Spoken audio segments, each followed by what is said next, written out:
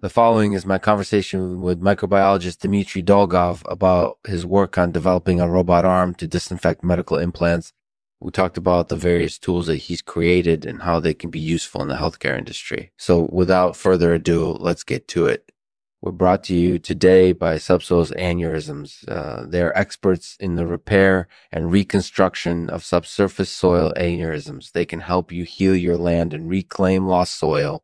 Visit subsoilsaneurysms.com to learn more. Now on with the show. Hey, it's Lexman talking to Dmitri Dolgov about his work on developing a robot arm to disinfect medical implants. So let's start off with, tell me a little bit about your background and what you do. So I'm a microbiologist, and I'm also an associate professor at the University of Chicago. I specialize in respiratory pathology, specifically in infections and cancer treatments with robots.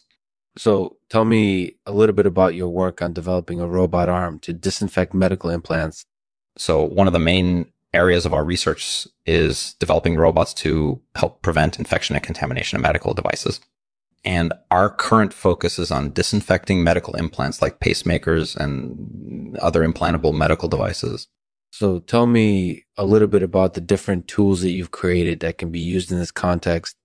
So we have a number of different tools that we develop specifically for disinfecting medical implants. We have bottles, which are devices that use vacuum and chemical to kill bacteria. And then we also have antisepsis devices, which use chemicals to clean the area around the implant and prevent infection from spreading. So tell me a little bit about the benefits of these tools. So one benefit of bots is that they're very efficient at killing bacteria. They can be used to disinfect areas where there's a high concentration of bacteria, like on surfaces near an implant. And antisepsis devices can also be very effective at cleaning the area around an implant and preventing infection from spreading. So how widespread do you think these tools would be if they were available on a widespread basis? I think they would be quite widespread, especially if they had good efficiency and safety profiles. However, there are some challenges that need to be overcome before they can be widely adopted. One challenge is finding a way to make them affordable, since they tend to be expensive devices. And another challenge is finding ways to deploy them easily and effectively so that they don't cause damage or interfere with device function. That sounds like it would be pretty useful. So what are some of the challenges that you still face in terms of widespread adoption? One challenge is finding ways to make them more affordable and easier to deploy. Another challenge is finding ways to ensure safety and effectiveness when using them in clinical settings, And finally, there's also the issue of getting patients comfortable with using them. It can sometimes be difficult to get patients to trust robots in their healthcare environment, especially when there's a risk of infection involved. But with continued research and development, I'm confident that these tools will become incorporated, easily popular, and effective in preventing infection and contamination in medical devices.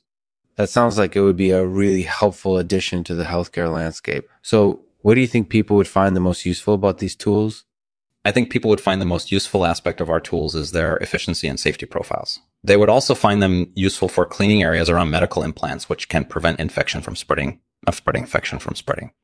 Overall, I think our tools would be quite helpful in preventing infection and contamination in medical devices.